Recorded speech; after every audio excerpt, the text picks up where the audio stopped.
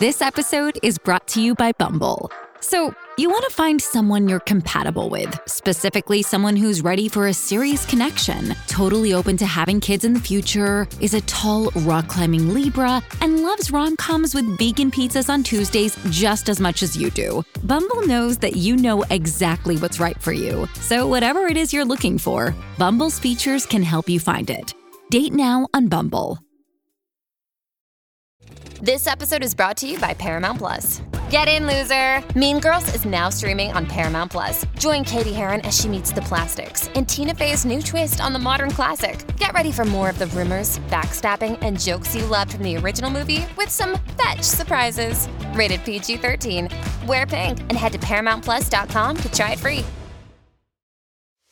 We are actuaries. In a world filled with unpredictability, we use our math skills to navigate uncertainty. Actuaries make a difference in people's lives across industries and the world. Actuaries have the freedom to work anywhere, and according to U.S. News & World Report, we're the 25th top-paying career. Make an impact as a fact seeker and a truth teller. Use your math skills for good as an actuary. The world needs you. Lucky Land Casino, asking people, what's the weirdest place you've gotten lucky? Lucky? In line at the deli, I guess? Aha, in my dentist's office. More than once, actually. Do I have to say? Yes, you do. In the car before my kids' PTA meeting. Really? Yes. Excuse me, what's the weirdest place you've gotten lucky? I never win and tell. Well, there you have it. You can get lucky anywhere, playing at LuckyLandSlots.com. Play for free right now. Are you feeling lucky? No purchase necessary. Void where prohibited by law. 18+. Terms and conditions apply. See website for details.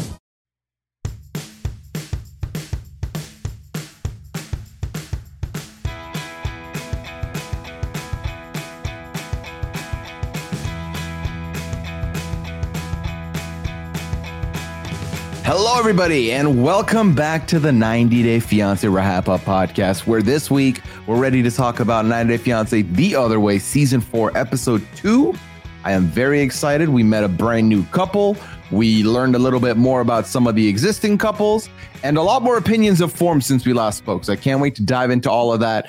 Of course, I am your host and conductor of the Hot Mess Express, Huizan Vakili, ready to break it down once more. And Hot Mess Express indeed today. I'm joined by an incredible guest. She is someone who never backs down of a 90-day appearance. She is one half of the Wrestling Wrap-Ups. She is one half of the Crime Scene Wrap-Up, but she is the one and only Mari Forth. Mari, how are you doing today? Puya, I'm ready. I am packed. My bags are packed. We are all aboard of the Hot Mess Express. I can't wait. I'm so glad to be back, and I'm so glad to talk about these very wild couples with you today. Yeah, we're 2 weeks removed from the happily ever after of it all, which I think a lot of us are very happy for. We want brand new couples to sink our teeth into. And finally, this episode, I feel like we learned a little bit more about what to expect this season. Episode 1 is always the broad, we're going to give you bare minimum introduction of everybody, but still make it an hour and a half somehow. This time we got our money's worth in the hour and a half, I feel like. Yeah, I think so. 90 Day is kind of like Married at First Sight. It's like those first few episodes, it's like yada, yada, meet the people. And then like the episodes 4, 5, and 6, the couples are together and the mess starts. And I think this one is still in that kind of phase of like, we're still getting there. But like you said, we have a better understanding of what is going to happen now, even though like some of the couples still haven't met yet. So I'm excited. Like I have not been this excited for a 90 Day Fiancé season in a while, which is why I haven't been on. But I think this is going to be good.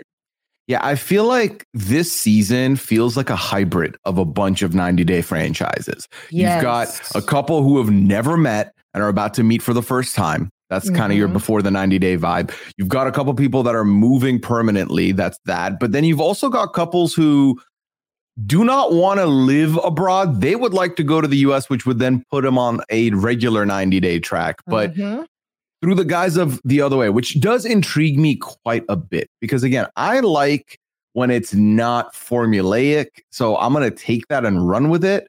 So let's dive into the first couple of the evening here. And let's talk about Chris and Jamie. So Chris and Jamie are the one couple who have not met in person. If y'all would remember, Chris has met Jamie through the internet and is planning on marrying Jamie 9 days after arriving, having not yet met at all. The entire episode pretty much focused on her trip to Colombia because she's on her way to go. And what are your thoughts on Chris and Jamie here, Mari? My thoughts are like, why 9 days? Like, that is so random, right? Like, you've never met in person, but you're like, okay, 9 days after I get there, we're going to get married. About the two of them in general, they're interesting because when you and Liana covered them perfectly last week, because when you first meet them, you're like, okay, this is cute. This is going to work. And then as they slowly unfurled their baggage, it was like red flag after red flag after like red flag with them. Maybe pink flags for them. I don't know. In comparison to some of our other, some of our other couples have like blaring red flags. So they're kind of like not as bad, but I like Jamie, like you guys said. And I do like Chris. I think she's led an interesting life, which is why she wants to be able to actually experience being her full self now. But getting married 90 days after getting there is mad. And at first I was like, there has to be something that's imposing this deadline that we don't know about. And I thought about how, like, we'll get to Gabe and Isabel, but Gabe and Isabel says there's 180 days. You get 180 days in a calendar year for Colombia, or you have to like go back like to visit. And I was like, wow, what if Chris and Jamie are under that? But then I remembered, no, they've never met. So it's not like Chris ran out of her 180 days. So why are they forcing this arbitrary 9-day deadline? Like, I really want to know the answer to that, and they have not given us that. Yeah, I feel like, again, like you said, the 9-day fiance, I could get on board with if there are no problems and they seem to be very much in a perfect spot. But we've heard of issues that get brought up again today where, Chris has a tendency of disappearing for days at a time every now and then and ghosting. And then Jamie fully just started messaging on a whole other relationship, another person. So y'all are doing all this. You haven't even met. You don't know if your body chemistry is going to be like your physical chemistry is going to be there. Yeah. You don't know if you're going to vibe in person. You don't know if there's going to be a barrier there, if there's going to be stuff that maybe, because if there's one thing I know, there is no shot any of these 90-day couples are getting together without having talked about things that could be long-term issues. So you're going to meet a lot of long-term issues along the way. And I'm the pink flag's kind of looking a little maroon, maybe a little red coming up is how it feels like to me. Yes. Basically, that was the bulk of their story, is that she's moving. Mm-hmm. We're getting close to her move. And then we get one last scene, this time through Jamie's perspective, who we're on the day of Chris's arrival. Chris hasn't arrived. Jamie goes to the hairdresser to get ready, get made up for this first time meeting, which I was thinking about. And I thought, it's such an imbalance in relationships that are like this, where one person has hours of travel and layover and TSA on them, and then the other one's looking like $1 million. And it's just so hard to be the one traveling, because you're like, I can't do anything in this 2x2 bathroom in the airport to doll up or like to like feel good. For me, I remember when I landed, I was like, all right, I got a deodorant. At the very least, that's all I can do before I see Liana is like, let me get that little deodorant that I brought on and use that, because my God. But Jamie is going to this hairdresser, Mari, and she looks great. She looks absolutely incredible. And we find out that the hairdresser that she is getting work done from is one of her close friends, as well as another person that works there as well, Alex and Leo. They met through the pageant coaching track, is how I could put it, is that Jamie is coaching young models, and then had trained Alex's sister. And then that's how they all became friends. They're obviously playing the role of skeptical friends, but they're more supportive than most of these skeptical friends I've had. Oh, very that. And I'm wondering if it's because they don't know everything. You know what I'm saying? They don't know. They don't know who Chris is. Hell, Jamie doesn't really know who Chris is either. Yeah. Like Jamie's actual friends were very skeptical, on last week's episode. Yeah. These two, I did like their energy though. They made her look beautiful, and they were like, yeah, they kind of like bigged her up a little bit, and then she kind of was talking to them about like the narcolepsy, and she was explaining that to them, and now she's really worried. I thought both of their shots or whatever were very interesting, because we're getting that shot of like Chris in the airport, and then all of a sudden, like, on her way to the airport, she's literally listing all of the things that can go wrong. Yeah. and I'm like, she's like, I feel very scared. And then same with Jamie, as she's getting her hair done, she's talking about, they'll have to deal with the narcolepsy and stuff like that. So it's like both of these people are at least recognize that there's some things that they need to work on. Like maybe that's the silver lining. Like they both understand that it might not be all rainbows and sunshine when they get together. However, again, why is this 9 days here in place?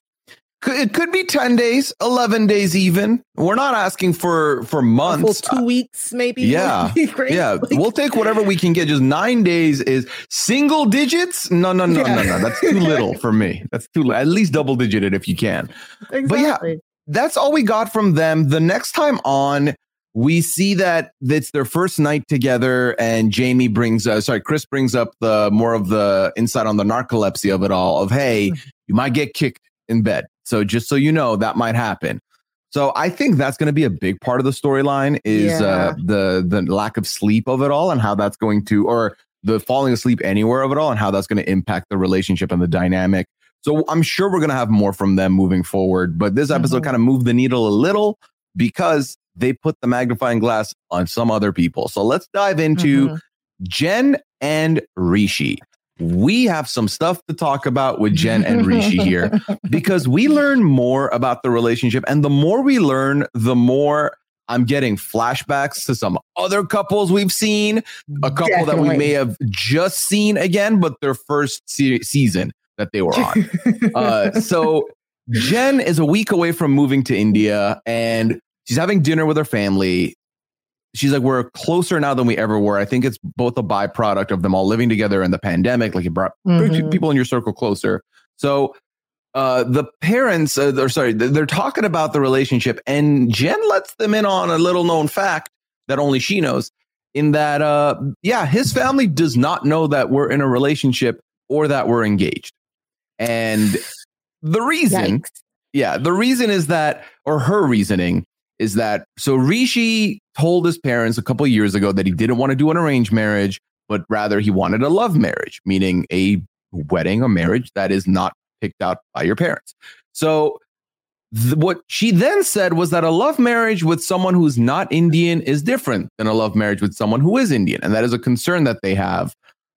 The idea that you're going to move to this other side of the world, knowing that, because if they let's pretend for a second that what they're saying is actually going to be the case, where this family's not going to approve of a non-Indian love marriage, then I would beg the question of, so if they find out if is the relationship off, because if so, then don't do it. What are you doing? What are you doing? If that's a deal breaker, then what are you doing? Yeah. Ooh, the flashbacks of Ginny and Sumit are like strong with this one. It's like, this is technically the first season we don't have them on. And the producer was like, don't worry. we got a 2.0 coming your way stat. Yeah. If you cannot get enough of the older white woman trope with the younger Indian man whose family disapproves of their relationship and try to get him to marry somebody else, we got you. That is exactly. And the moment she had told her family this, I remembered they showed us the season preview, and in the season preview, his family trying to arrange him a marriage. Full on.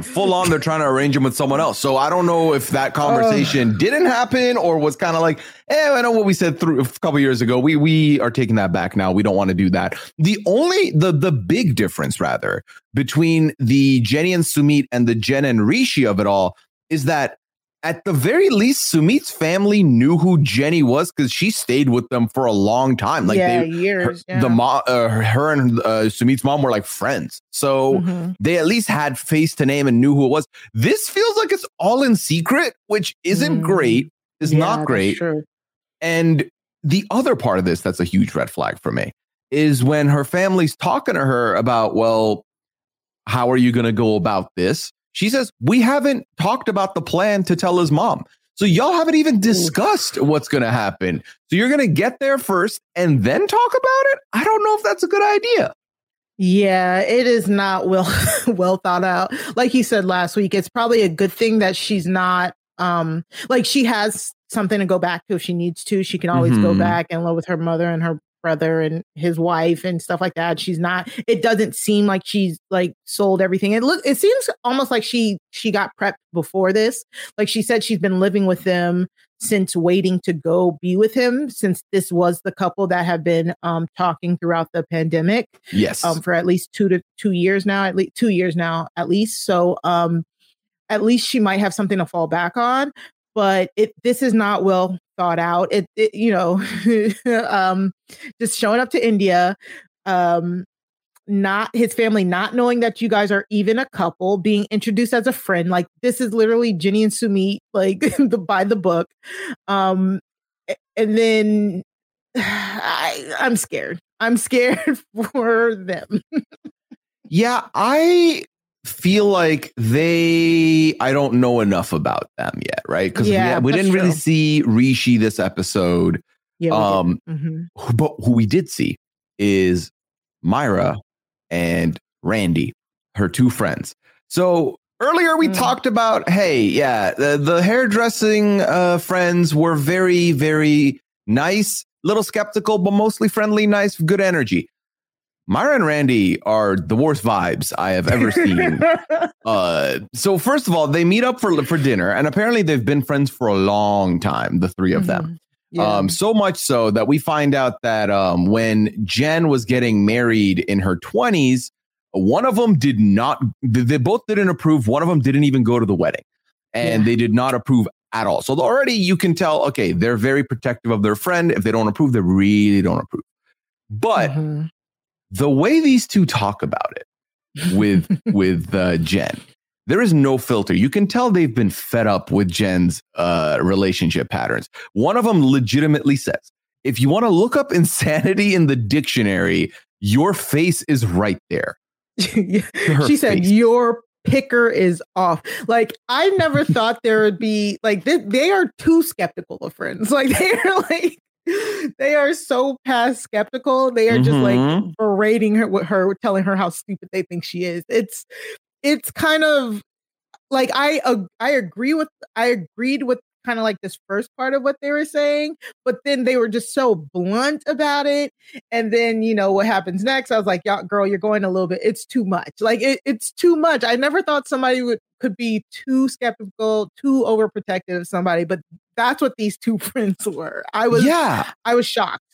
Like, y'all don't know who Rishi is at all. You admit it, you don't know. But then the way they kept blaming him for everything, I thought was just ridiculous because she brings up that, you know, his family doesn't know we're going to be like together and engaged or whatever.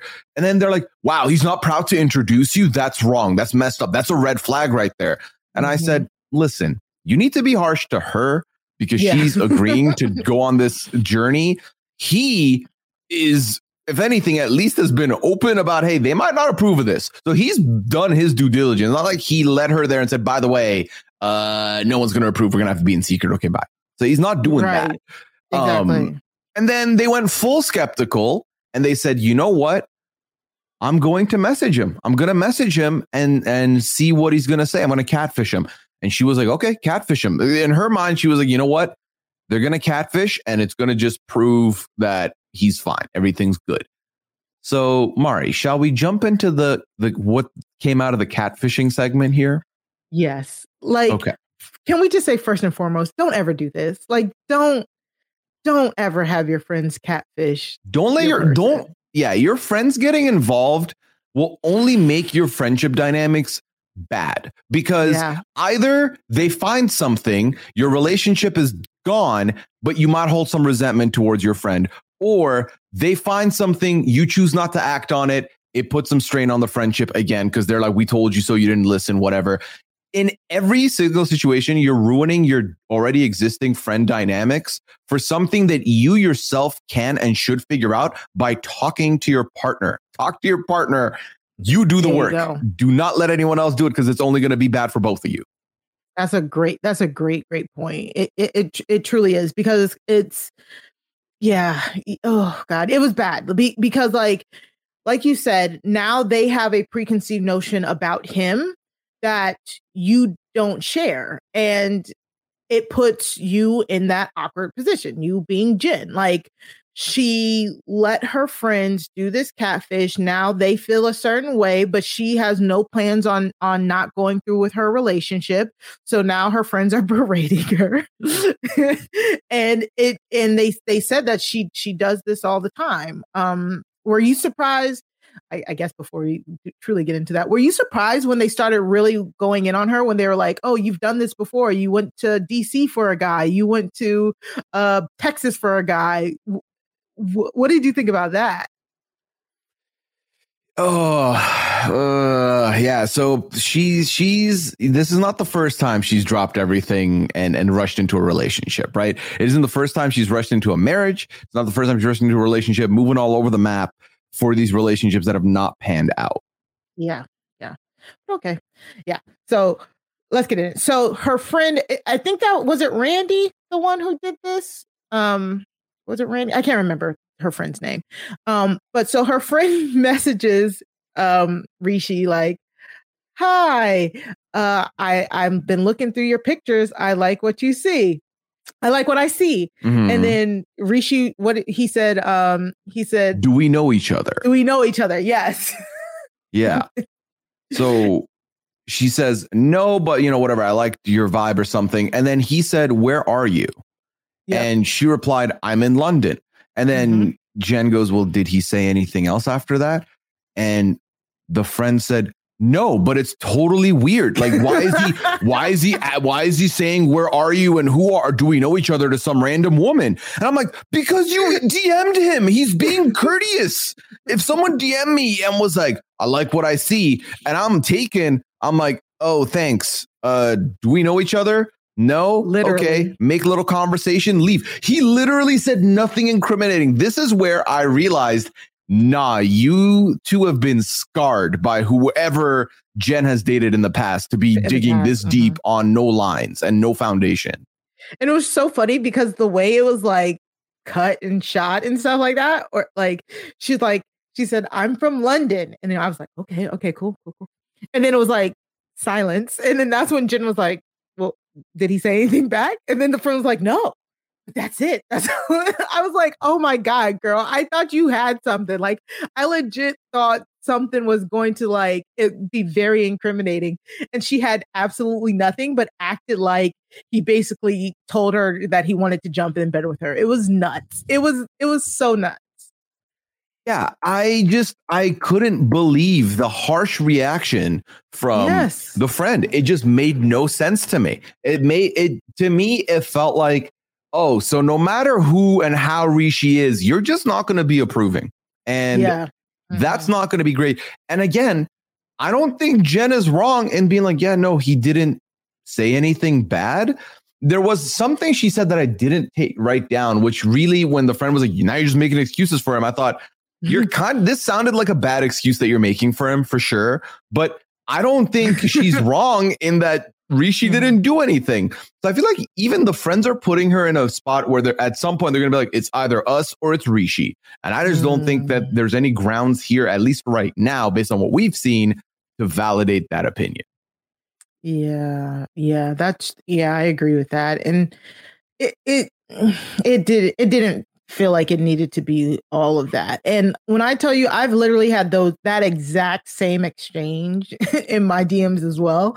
Not even like somebody coming on to me, but somebody like messaging me in like a way as if they knew me. And I was like, do I know you?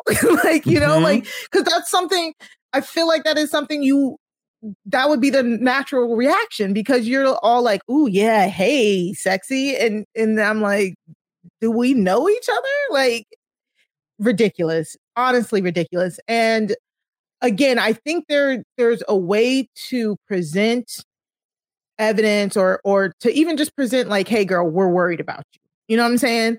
And they did not do it correctly for Jen. So I'm of two minds. First off, I don't think it was appropriate. I don't think it was appropriate how her friends addressed this. And like you said, it felt like they were really trying to demonize Rishi for like no reason. They don't even know him. But second of all, I was also thinking like Jen must have put them through it. Like she really, her relationships, her past literally must have put them through it to the point where they're like, girl, we are tired. Like we are sick and tired of you. I think what's probably happened, Mari, is that let's say she's been in 4 relationships and 3 of them, they've gotten a big I told you so because they said it early. She didn't act on it and then stayed and then left herself. And they're like, see, we knew better. We knew better. You're making these bad decisions. So now they feel very much like, you know what? My opinion is solid and you should listen, but because you're a dummy. You've literally, your dating pattern is insanity in the dictionary. Like this is what they're saying to their friend to their face. So Jen definitely put them through it. Again, Jen seems very much like she's not thought this through either. With the whole like, yeah, we don't even have a plan of talking to his family and, you know, they don't even know. And it's, look how funny. Isn't that funny? No, it's your real life. This is not funny. Like it might be funny to us who are not in your relationship. You should be the last person it's funny to. It is not funny. Exactly. And her friends just feel really emboldened now, and that's what we're seeing. And it's just, I don't know. I'm just kind of glad that Jen and Rishi, at the very least, do have time. It feels like to figure it out, though. Like, you know, yeah, there's no 9-day deadline on this. Yeah, exactly. All right, and then the next week we see that she arrives in India, but we'll learn more about that later on. For now, let's take a quick break, and then when we get back, we're gonna talk about Danielle and Johan. Hey, it's Kaylee Cuoco for Priceline. Ready to go to your happy place for a happy price? Well, why didn't you say so? Just download the Priceline app right now and save up to 60% on hotels. So whether it's Cousin Kevin's Kazoo Concert in Kansas City, go Kevin, or Becky's Bachelorette Bash in Bermuda, you never have to miss a trip ever again. So download the Priceline app today. Your savings are waiting. Go to your happy place for a happy price. Go to your happy price, Priceline. Hello, it is Ryan, and we could all use an extra bright spot in our day, couldn't we? Just to make up for things like sitting in traffic, doing the dishes, counting your steps, you know, all the mundane stuff. That is why I'm such a big fan of Chumba Casino. Chumba Casino has all your favorite social casino-style games that you can play for free anytime, anywhere with daily bonuses. That should brighten your day a little. Actually, a lot. So sign up now at ChumbaCasino.com. That's ChumbaCasino.com. No purchase necessary. VGW Group. Void where prohibited by law. See terms and conditions. 18+. With the Lucky Land Slots, you can get lucky just about anywhere. This is your captain speaking. We've got clear runway and the weather's fine, but we're just going to circle up here a while and get lucky. No, nothing like that. It's just these cash prizes add up quick. So I suggest you sit back, keep your tray table upright, and start getting lucky.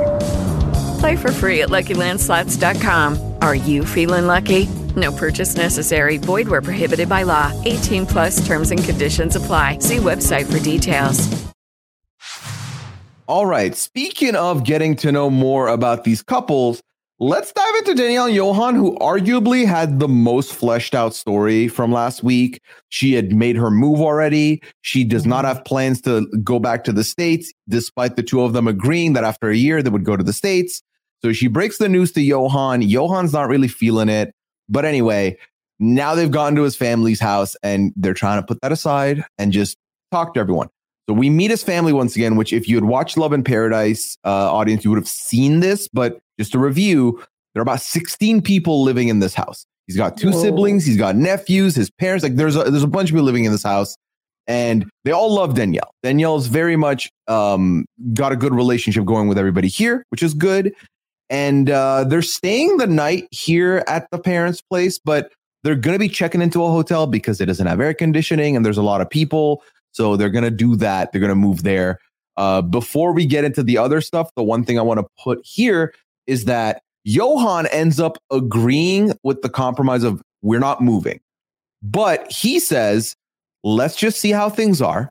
We'll take it off the table for now. We'll see how things are. Then we'll revisit and see if we're financially in a place that we can sustain living here, or we move to the States at that point. So he thinks he's got a little victory. I think Danielle feels like she got a victory because Danielle thinks, oh, we're not talking about this ever again. Sick. That's not going to happen. Cool. What are your thoughts, Mari? Because had you watched Love in Paradise, had you been familiar with them or no? No, I hadn't. Okay. So when I was watching the first episode and before I listened to you and Liana and they were showing all these clips of them getting married and stuff, I was like, oh my God, were they on a previous 90-day season or something like that? I was very confused until I listened to you because I don't even think they didn't mention Love in Paradise in the first episode. No, they got some, I think they had some clips they put in there, but other than that, there was no mention. Yeah, they had the clips, but they just said they were married. And that's why I was like, but you have footage of them being married. So I was really thinking to myself, like what were they on for them to have those clips? But because they didn't mention the show. So when you had mentioned it last week, I was like, oh, that makes so much sense. But yeah, I don't I hate stuff like this. And it always seems to be on the Americans' end where you're lying, and lying to him, making him feel like that they were going to go live in the US, then getting married and then changing your mind. That is not cool. You and Liana put it perfectly last week. I just was like, you can't do this. This is somebody you have pledged your life to and your love to, and you can't be making decisions on their behalf without talking to them. That is just so stupid. Honestly, it's just stupid and it doesn't make any sense. And having this conversation, I think Johan put it perfectly when he says Danny doesn't understand the difference between living here and being on vacation. And I think a lot of these Americans, especially on this iteration, because it's the other way, that's exactly what it is. They romanticize the vacation aspect and not the actual living aspect. Yeah, and I feel like we don't discuss this often, but when you have the American finding someone in another country who there might be a big financial imbalance, not because every relationship, factually, 99% of the time, one person is going to be making more money than the other person, but specifically in a situation like this where Johan is staying with a family of 16, right? He's working 2 jobs, one at the hotel, one at this butcher shop he's opened, which we'll dive into in a second here. You are clearly the breadwinner, right? The primary breadwinner.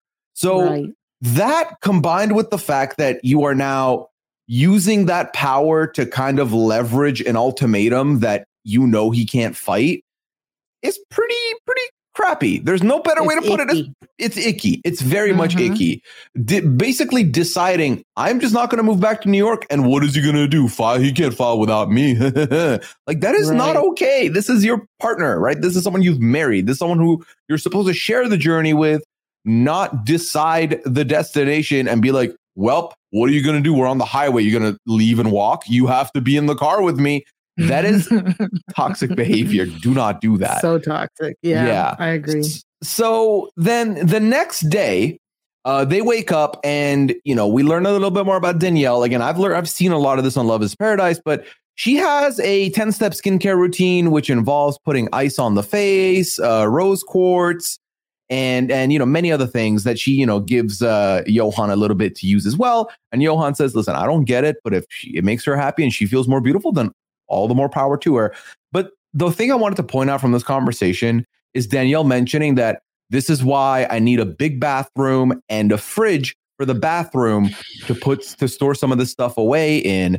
And this is where I start realizing, okay, so you have these big needs that you want to fulfill, but also you want Johan, we see in the next time on, to pay rent as well when his income is rock bottom. It is not going to sustain a apartment where there is a big bathroom and a fridge for the bathroom, meaning there's also a fridge in the kitchen because they're not going to use the same bathroom for the fridge for both things. It just seems like, again, she's not thought this full out, and she's just kind of living on vibes and what she's dreaming, basically. Yeah, it makes absolutely no sense. Like, how do you think you're going to move to a foreign country that he has stated, like, it's, you know, he doesn't make that much. The money that he is making is going towards helping his family.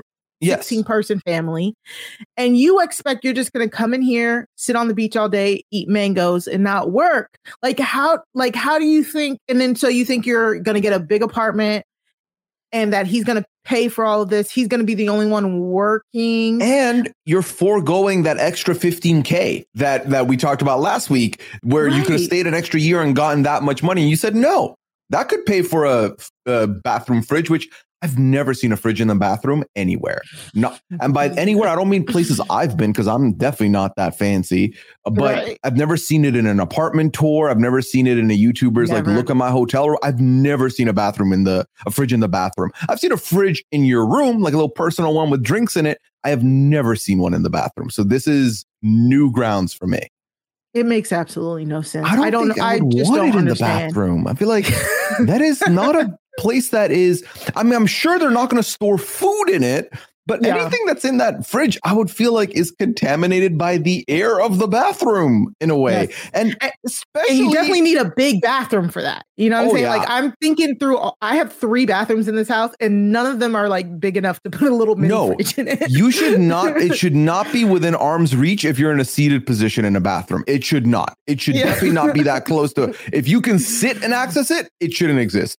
So, well, I guess maybe my bathrooms aren't small. And my bathrooms aren't small. They're just not big enough for also a fridge. Audience, a little bit of homework / interaction here. If you have ever seen a fridge in a bathroom and you have a photo, I would love to see it. I'm just a very curious guy. Let me know.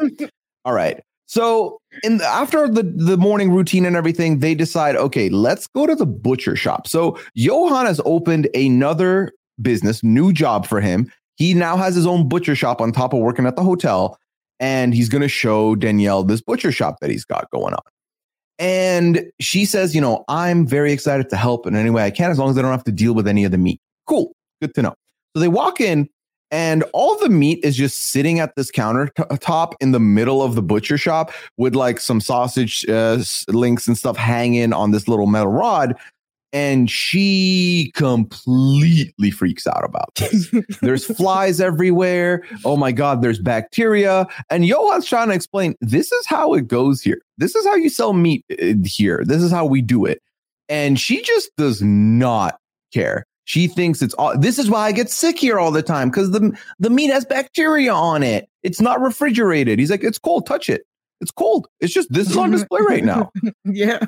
It was so funny because she was so like mad and frustrated that she just started speaking English too. Like, yeah. When she wants to go unfiltered, she hits him with the English that he can't understand. Yes, I really think she was so taken aback that her mind couldn't comprehend like doing the Spanish, so she was talking in English. It's normally the other way around for people who speak Spanish as their first language. I just thought that was so funny. And I think she's being ridiculous. Again, we talk about this all the time. Like, when Americans go to other people's countries, there needs to be a fine line between respecting other people's countries and other people's cultures and being understanding. That being said, I really wanted to see what other like meat shops and butcher shops look like, because some refrigeration wouldn't have been a bad thing, but I feel like he knows what he's doing. You know what I'm saying? Like, I would have confidence that he knows what he's doing, but she does not have confidence in him, clearly. Right. And that's my biggest gripe here with Danielle, is that she basically wants her American living here. Yeah. She wants she doesn't want to live in America, but she wants to have that living standard and all the things she's used to here, which is just not a feasible thing. She asks him, do you have receipts? Do you do like a budget? Do you do expenses? He shows her this notebook that he's got stuff written down on. And she's like, no, you need a computer to do that. No, you do not. No, you not don't. Every business needs a computer to do anything. I'm going to show him how to use a spreadsheet. And then she makes the spreadsheet and she shows, okay, so how much did you make? 19. Good. 19 is good. How much do you spend? 60. Now is 60 more than 19? Yeah, that's bad. Like she's literally talking to him like he's an infant. This was very insulting, regardless of whether or not his numbers are right or wrong, or if he's doing the business wrong. It just to me felt like this is not the way you want to talk to your partner. I feel like this is wrong. You're basically belittling him in his own business that he's showing you for the first time that he expected you to be at least positive about. And listen, do I know things about butcher shops? No. I am a buyer, not a seller. So I don't know. But when he's arguing that, yeah, I just started the business, I have to invest more, attract new customers, then I was like, yeah, I feel like a lot of businesses may start a little bit. Yeah, I didn't think that was ridiculous at all. And to me, she basically is like, nope, you're not making money. This is useless. Why are you doing this? But also next time on, we're looking at the swanky apartment that I need you to share paying rent with. It makes no sense. How? And I literally just Googled Dominican Republic meat markets and they truly look just like his. Like all of these images look exactly like. So that's what I'm saying. Like, and I understand why he felt a certain type of way, because he was so excited to show her that he started his own business, and she just came in with all this negative energy, and it really boils down that she doesn't trust that he knows what he's doing. And I think he does know what he's doing, because when you start a new business, you are basically you're going to start in the red unless you have like a good seed money, you know what I'm saying? Like a good investment, enough to invest into it. Or you're breaking off from a bigger company, but you're moving your clients with you to whatever your endeavor is to like immediately be in a more positive start. I feel like otherwise, you are starting from the ground up. From the ground up, exactly. And that is like so logical that when you start a new business, it is going to take at least a little bit for you to grow your clientele, grow your profit margins. Like it just does not happen overnight. And I agree with you when it felt like she was trying to tell him, just stop it. Don't do this anymore. I'm like, why?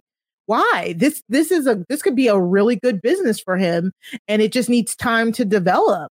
And it's something that he can actually do gain financial freedom from too, if it actually works out, because I'm still assuming that his second job is still at the resort or something, but we don't know.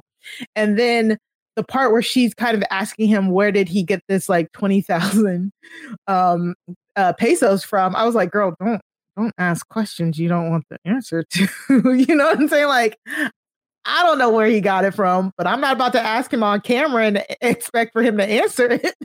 Yeah, it's like, where'd this money come from? Your magic must be better than mine. And what do you want him to say? Yeah. Don't you want them? Shh. Right. Stop it. So, yeah. We'll see where all this goes. We'll see where all this goes, Mari. But I have a feeling there's going to be a lot of rants ahead for this couple for me. I think there's going to be a lot. I agree. I think Danielle is it's so unrealistic. Like her thought process, what she expects with their living. Imagine so unrealistic. Even if this is for me, this is the big thing. She already knew, like she had met his family. She had been at this very same house we saw this episode. So imagine now spending the night again in his place where there's no AC. They're using like one fan. It's hot.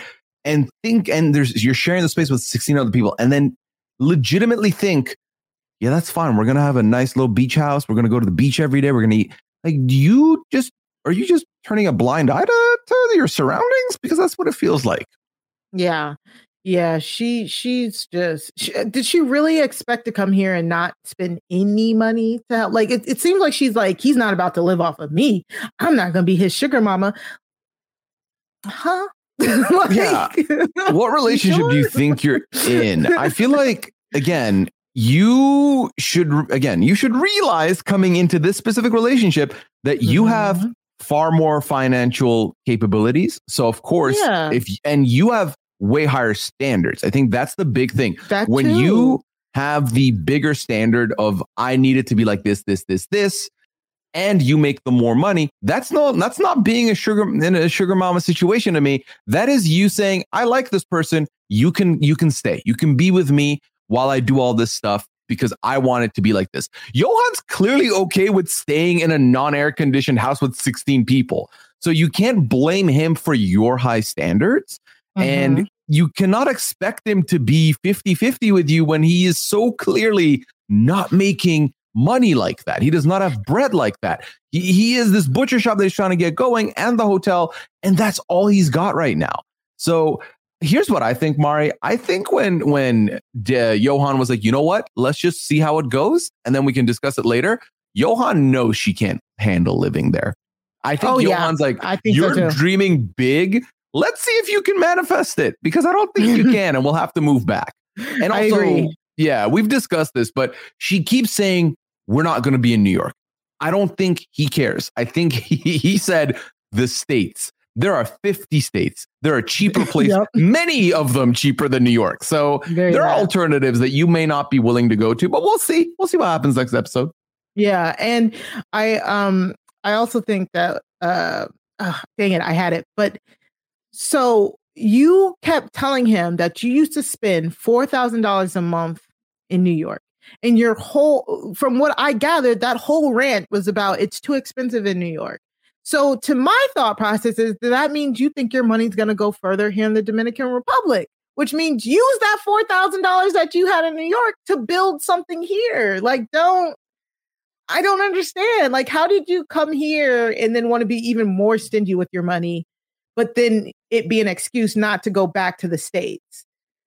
It makes no sense.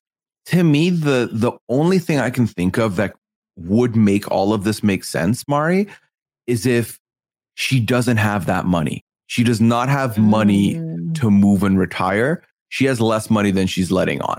If you have $4,000 in rent to pay and you're not paying that, you can easily now pay $2,000 for a very nice living here, based on what we're seeing.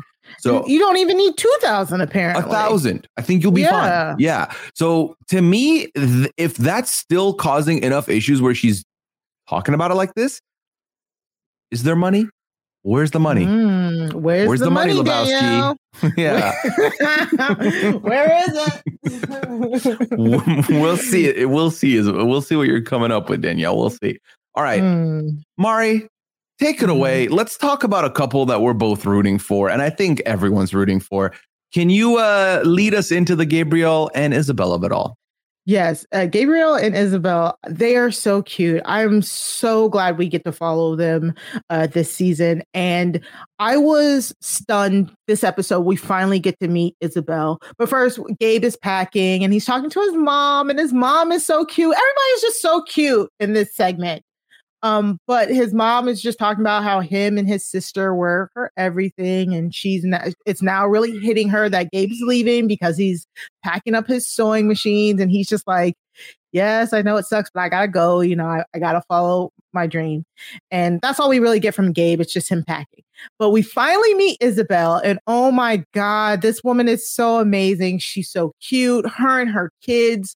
We get the backstory about, how she meets her daughter Sarah's father, and how that relationship ended, and then how she met her son's father. And I just felt all of the I felt, tell me if you got this, Puya, but it was like all of the like heartbreak that she got from these previous relationships and how it just wasn't working out, but that she ended up with these two beautiful kids. And it was just so cute to see them all interact, and how she just had like really bad luck with men in her past. Yeah, I mean, they opened up her segment with her and the kids playing like Nerf guns in the apartment, which was lovely. She has such a close relationship with them that I absolutely do love.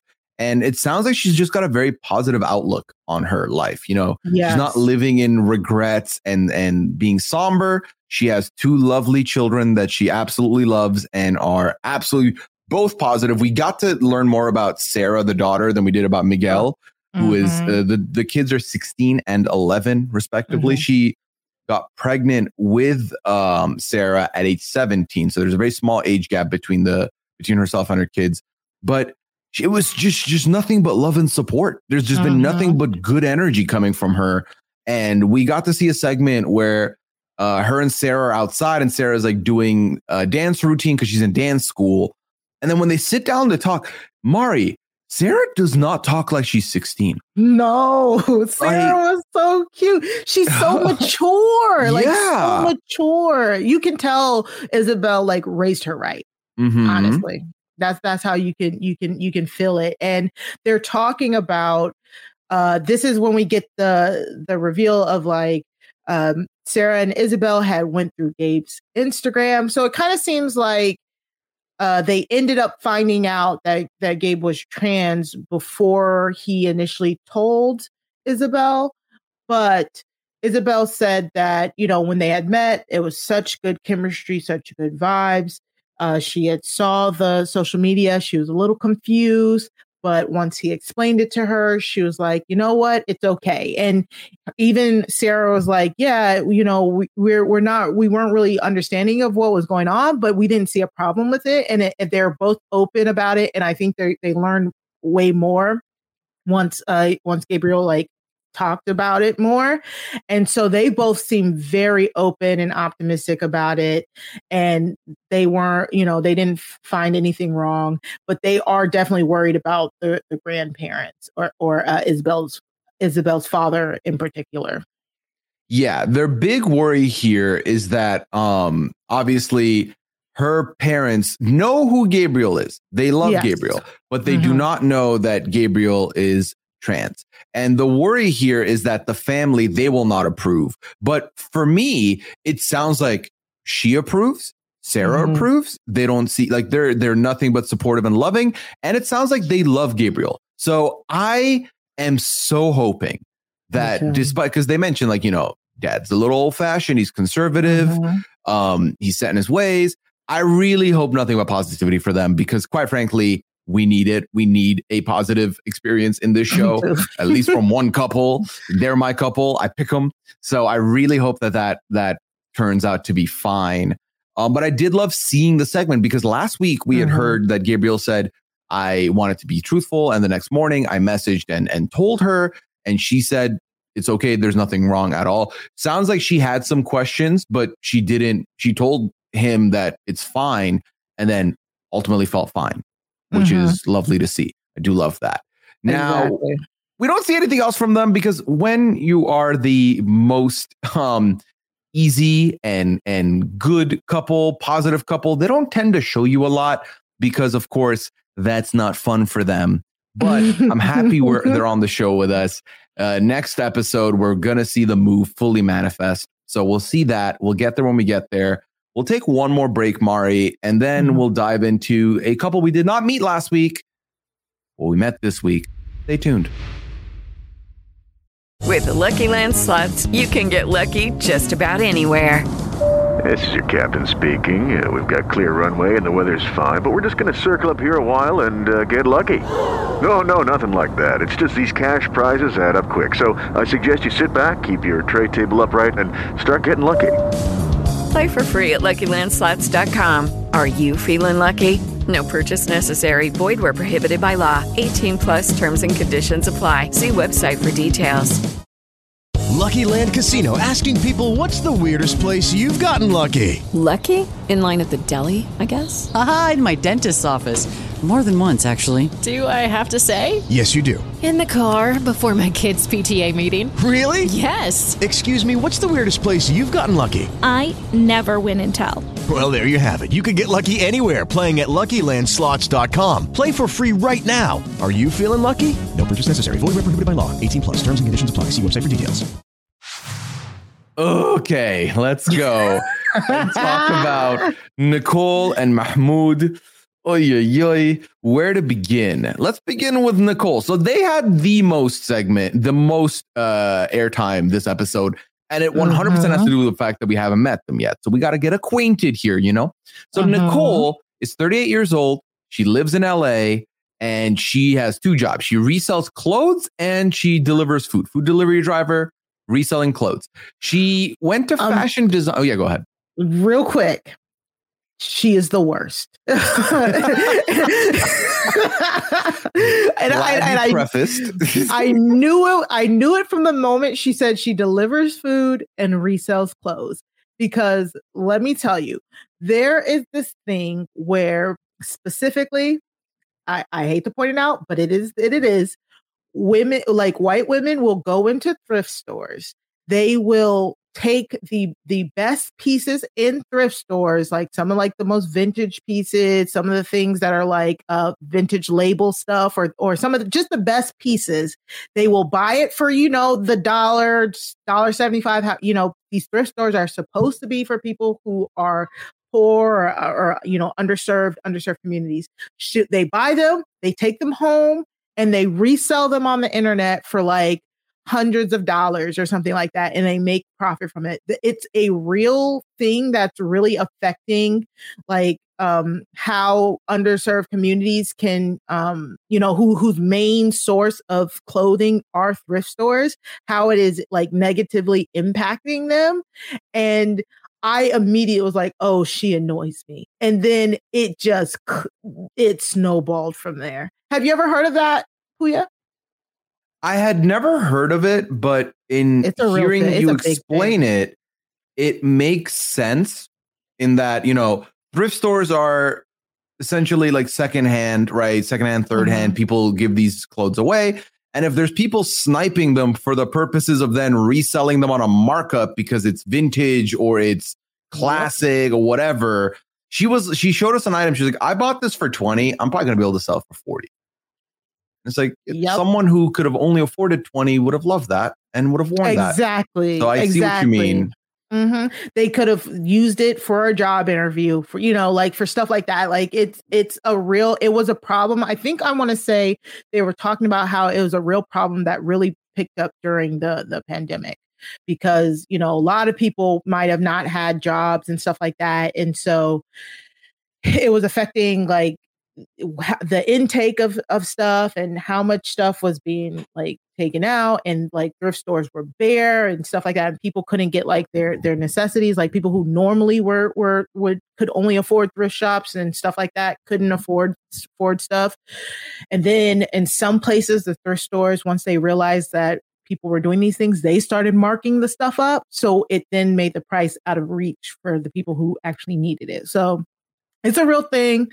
People look it up, and it's very annoying.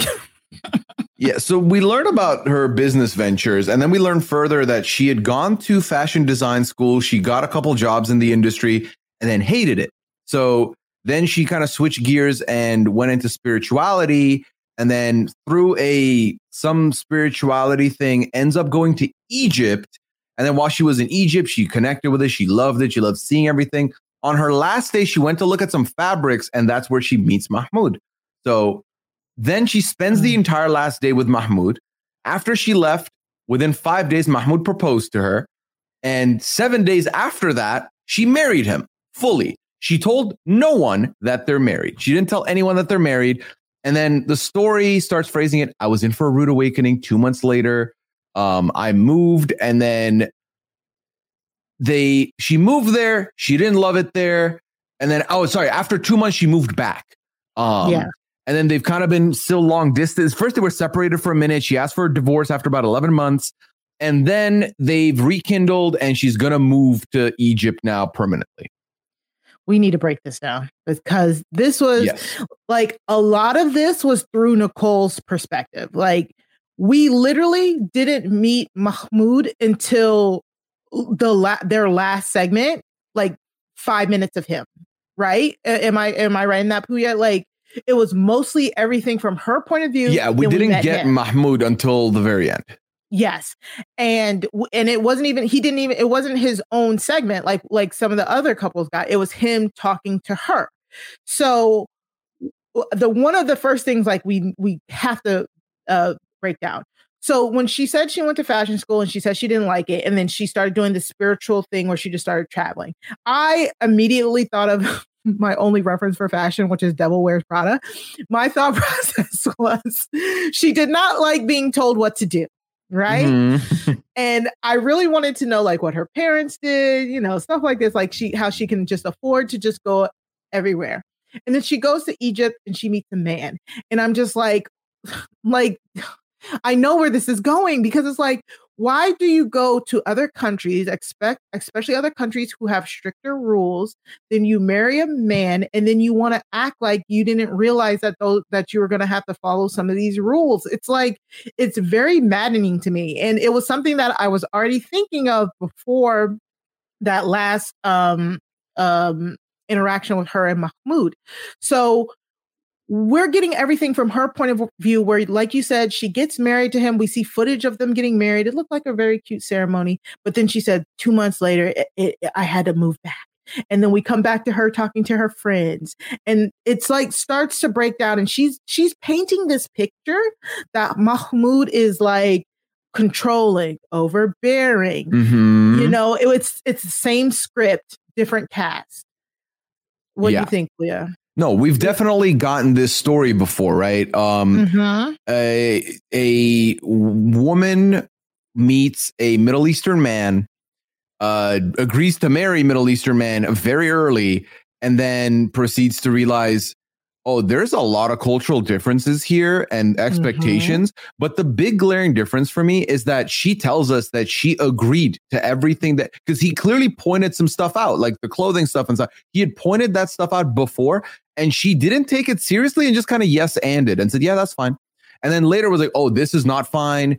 They have a call later, and a Skype call where he mentions that, that clothing was tight. She's like, oh, now tight is an issue. And I was like, I feel like that should be clear that that's probably an issue. Again, to me, the thing that frustrates me is that I grew up in a Muslim household in a Muslim country. So I've seen both sides of a conservative household and a non-conservative household, a traditional household and a non-traditional household.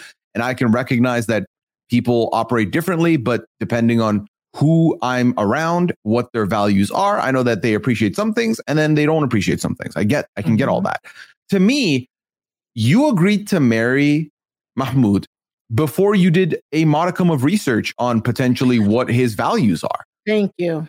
Which is, I think, a fault of yours, because that's not okay. Because now she used a specific verbiage. Let me look at my notes real quick.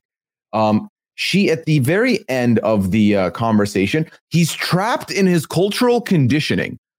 I don't think he's trapped in that situation. I don't think it's a position where he's like, oh, I hate this, but, you got to do what you got to do. I think he believes this. It's his beliefs at that point.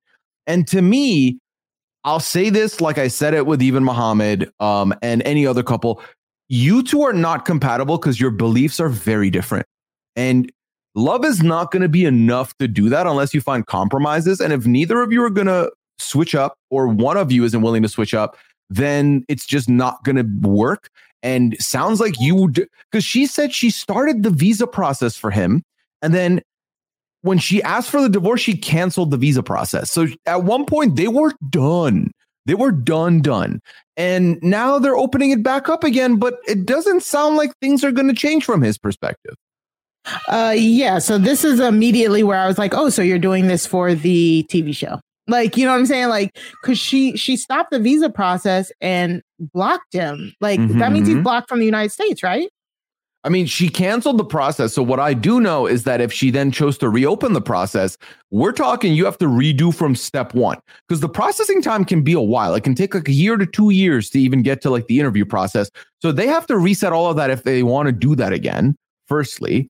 And then, I mean, I don't think it's a good look that you canceled the application and then reopened it. I think that could cause maybe more checks on it. I'm not 100% sure there, quite frankly, if I'm being honest. But for me, my frustration comes with when she's talking to her friends about it. And the way she's talking with her friends about this, because one of the friends was like, I thought you were separating. What happened? And she said that, within a week of moving there, she realized how different it was to live there. And ultimately now, she agreed to things he wanted. Some of the things he wanted was no hugs from men, to cover up, no drinking. And she feels like, again, he's trapped in his cultural conditioning and that what he's doing is wrong. And I don't think what he's doing is wrong. I think it's just difference of beliefs, difference of tradition. And I can only respect someone for being honest with me about it, even if I don't subscribe to it. Like for me personally, I think there's a lot of stuff from my upbringing that I saw and were like, yeah, this is the norm. And I was like, I don't think it is for me. And, I do not bash you for having those beliefs. I just don't think it's for me. And I think that's okay. But you cannot now make him look like the evil person for having these beliefs and make it seem like he's trapped in these beliefs because of his surroundings. It's just his beliefs at the end of the day. And you agreed to them, which is my biggest issue, is that when he brought all this stuff up, she had agreed to it. She didn't say, can we talk about that more later? She agreed to it. So it's tough. It's a tough spot to be in for me, because I always have the toughest time talking about couples like this on the show, because I can see what the show's trying to convey and I don't appreciate it. But also I can speak to it with experience, but it's still so hard for me to walk that line. I completely agree. Like you can see, she even said in the conversation with Mahmoud, I said yes because I thought there would be wiggle room. Like, what? And this was the part where I was like, something told me she was like full of shit at the beginning, but this was the main takeaway when she's talking to him and he's like, oh, hey, my love. He seems so much nicer than what she's portrayed to us at this point, to her friends. And then she's like, oh yeah, I can't wait to get there. I just don't want to fight. And he's like, haha, it's okay. We won't fight. And but you love fighting. She's like, I love fighting. Like, it's like, girl, you're kind of picking a fight right now. Like, it really felt like she was trying to get him to, like, it really felt like she was trying to get him to fight. And he's like, oh no, it'll be fine and stuff like that. And he seemed way more chill than what we were led to believe. And then finally she's like, oh, what about the clothes? What about the clothes? It was like, she knew that like that was going to be a sore spot. And he just said, I just would like for you to cover up. You know what I'm saying? And she was like, and then we're getting her confessionals where she's like, I can't believe I'm being told what to wear. And I'm like, I'm like, girl, in the confessional and you talking to him, you're a fashion design student. You're wearing a long sleeve shirt, like two very fashionable long sleeve shirts to your wrist. He's not telling you have to completely wrap up or you have to wear like a burqa or something. Like, he's not even saying that. He's just said, can you please can you cover up? That was our main deal. It seems like he's letting her have freedom for that. It's just that he wants it to be covered. What did you think about that? Yeah, and that's the thing, right, is that then the whole conversation about tightness comes in, which she was like, now it's about being tight. And I was like, well, his thing, what he's saying is cover up in a non body form way. And it's kind of like a loophole to be like, well, I'll just wear something like this that's a little more form fitting, which is clearly like, not what he's trying to do. It's, again, this is so difficult to talk about for me. But the way I see it, to sum it up, is that Mahmoud is a conservative guy with conservative beliefs coming from a traditional household. He put these things on the table for her. She agreed and said, yes, and that's good. That's cool. And then was like, oh, wait, no, this is a lot more serious than I thought. This is a lot more. I think it was like she said, rude awakening. It was one of those things where she didn't expect it to be this hard for her, which obviously it's going to be very hard for you. Where she mentioned culture shock, I was like, oh, of course. I mean, going on a vacation to Egypt and just, being yourself, and then for 7-6 days, whatever, seeing the country and like doing touristy stuff is significantly different than moving there. We've seen culture shock happen on the show plenty. Jenny had it when she moved to India. We've had Rebecca had it. Yeah. We have a lot of different people who have experienced this and are like, no, this is not easy. I believe Memphis and Hamza had the exact same situation as well when she moved to him. So it's just one of those things where, of course, this is a show where they find the most they find people who do the least research on anything. Yes, that's exactly where the show is. So of course, I'm not going to try and look at it too critically, but part of me has a tough time with this when it starts feeling like, oh, so we're already Nicole's trying to paint Mahmoud as this like oppressive man who's trying to bring her here, trap her here, and then make her be who she isn't. Which, if you look at it like that, and then you look at the stuff we talked about, you may potentially see it that way. But I think it's deeper than that. I know it's deeper than that because, again, I've experienced this. I've seen this. So yeah. And he clearly doesn't have like it doesn't seem like he has designs on like coming to the US. He clearly doesn't mind if she stays there. He let her apply for the visa for him to come to the US. She canceled it. He doesn't mind her going back.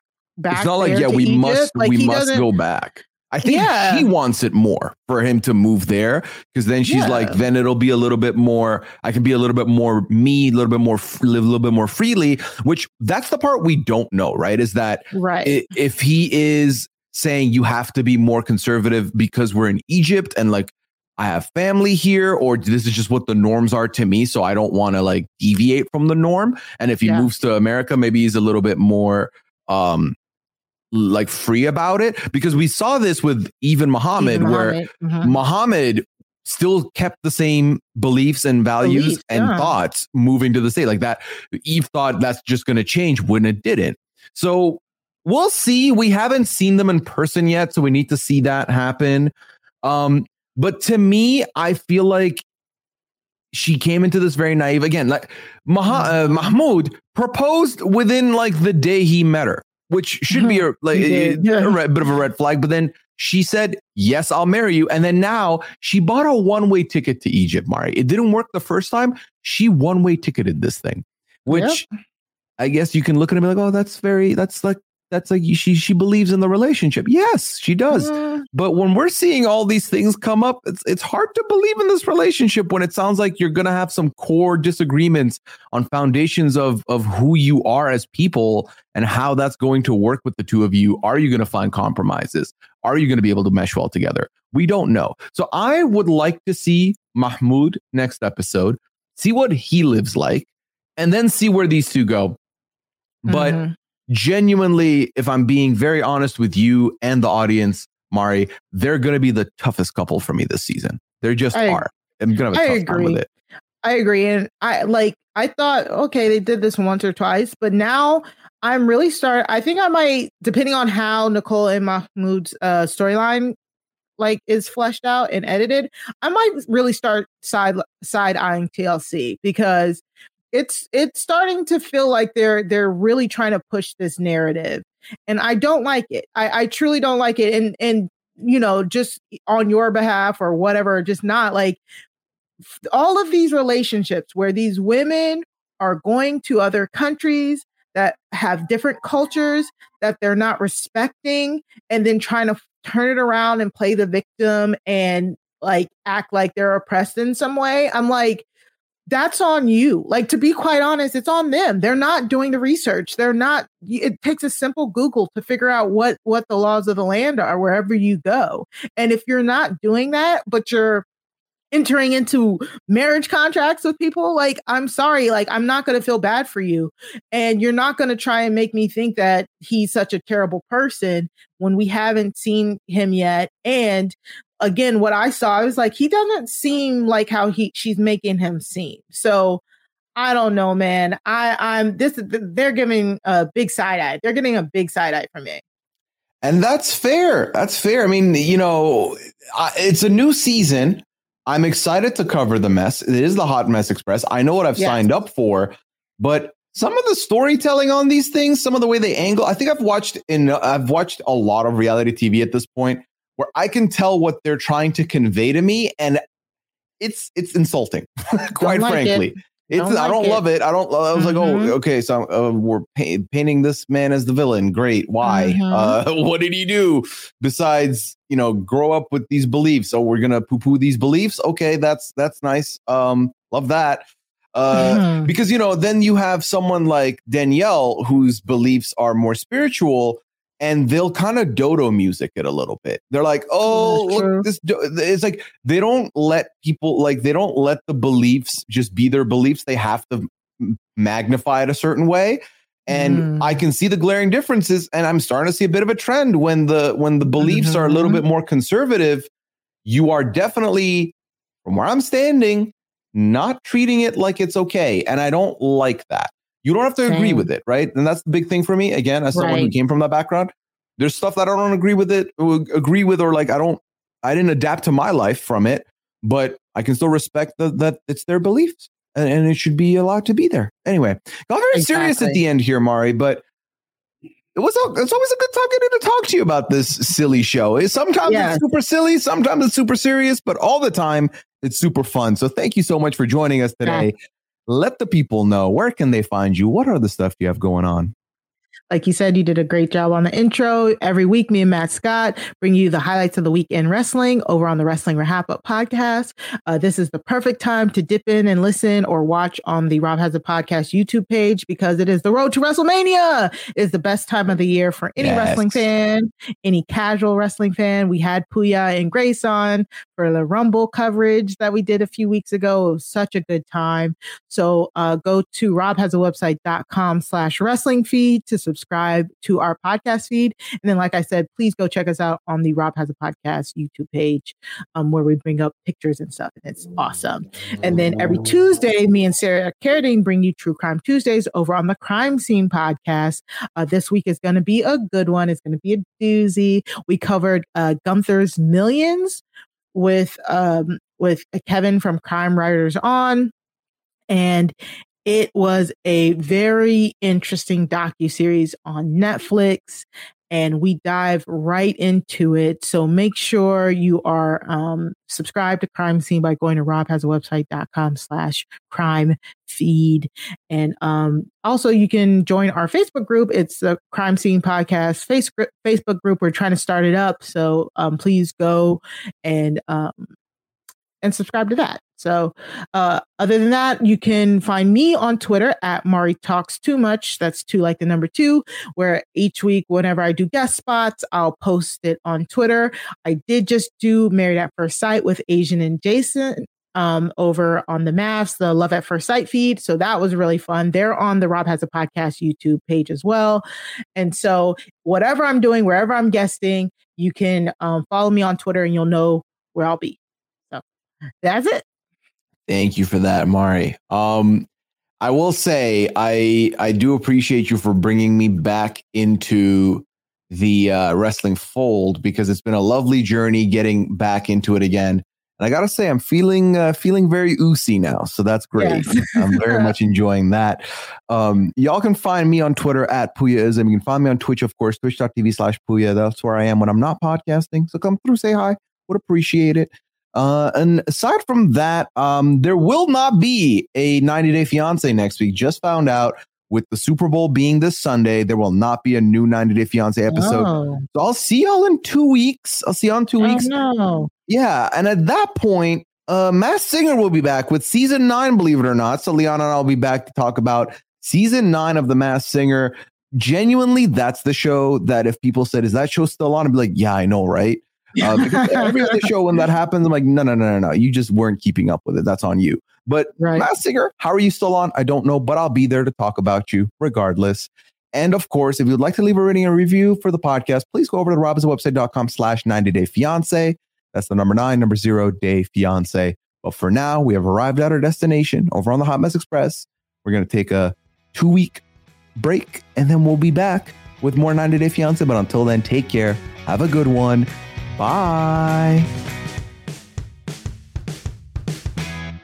Lucky Land Casino, asking people, what's the weirdest place you've gotten lucky? Lucky? In line at the deli, I guess? Aha, in my dentist's office. More than once, actually. Do I have to say? Yes, you do. In the car before my kids' PTA meeting. Really? Yes. Excuse me, what's the weirdest place you've gotten lucky? I never win and tell. Well, there you have it. You can get lucky anywhere, playing at LuckyLandSlots.com. Play for free right now. Are you feeling lucky? No purchase necessary. Void where prohibited by law. 18 plus. Terms and conditions apply. See website for details. Lucky Land Casino, asking people, what's the weirdest place you've gotten lucky? Lucky? In line at the deli, I guess? Aha, in my dentist's office. More than once, actually. Do I have to say? Yes, you do. In the car before my kids' PTA meeting. Really? Yes. Excuse me, what's the weirdest place you've gotten lucky? I never win and tell. Well, there you have it. You can get lucky anywhere, playing at LuckyLandSlots.com. Play for free right now. Are you feeling lucky? No purchase necessary. Void where prohibited by law. 18 plus. Terms and conditions apply. See website for details. It is Ryan here, and I have a question for you. What do you do when you win? Like, are you a fist pumper, a woohooer, a hand clapper, a high fiver? I kind of like the high five, but if you want to hone in on those winning moves, check out Chumba Casino. At ChumbaCasino.com, choose from hundreds of social casino style games for your chance to redeem serious cash prizes. There are new game releases weekly, plus free daily bonuses. So don't wait. Start having the most fun ever at ChumbaCasino.com. No purchase necessary. VGW. Void where prohibited by law. See terms and conditions. 18 plus. Lucky Land Casino, asking people, what's the weirdest place you've gotten lucky? Lucky? In line at the deli, I guess? Aha, in my dentist's office. More than once, actually. Do I have to say? Yes, you do. In the car before my kids' PTA meeting. Really? Yes. Excuse me, what's the weirdest place you've gotten lucky? I never win and tell. Well, there you have it. You can get lucky anywhere, playing at LuckyLandSlots.com. Play for free right now. Are you feeling lucky? No purchase necessary. Void where prohibited by law. 18 plus. Terms and conditions apply. See website for details. With the Lucky Land Slots, you can get lucky just about anywhere. This is your captain speaking. We've got clear runway and the weather's fine, but we're just going to circle up here a while and get lucky. No, nothing like that. It's just these cash prizes add up quick. So I suggest you sit back, keep your tray table upright, and start getting lucky. Play for free at LuckyLandSlots.com. Are you feeling lucky? No purchase necessary. Void where prohibited by law. 18 plus terms and conditions apply. See website for details.